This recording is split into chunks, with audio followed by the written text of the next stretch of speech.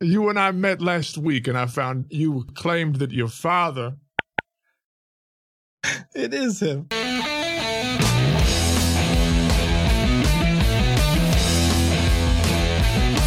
Let me tell you how it works. Yeah, tell me how it works. Well, first of all, what you will have to do is, as you're going to make an payment, you'll have to take a credit card, swipe it down into your ass, and shove it in your mouth, you dumb mother. It is him. It sounds like we got disconnected. You were telling me something about the process with the cards. I think you were using some words you didn't mean to use. My name is Logan Wood.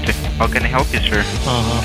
Well, You're having a conversation with someone? yeah, you and I were just talking to each other just a couple minutes ago, and you said that I was going to have to take my credit card and swipe it where the sun don't shine, which, as far as I know, we have not progressed yet technologically as a human civilization to allow that kind of conductivity down there. I personally think it'd be pretty cool if we could do stuff like that. That means we probably could have some other cyborg superpower, but unfortunately, I do not possess that quality. So how do I pay for the package?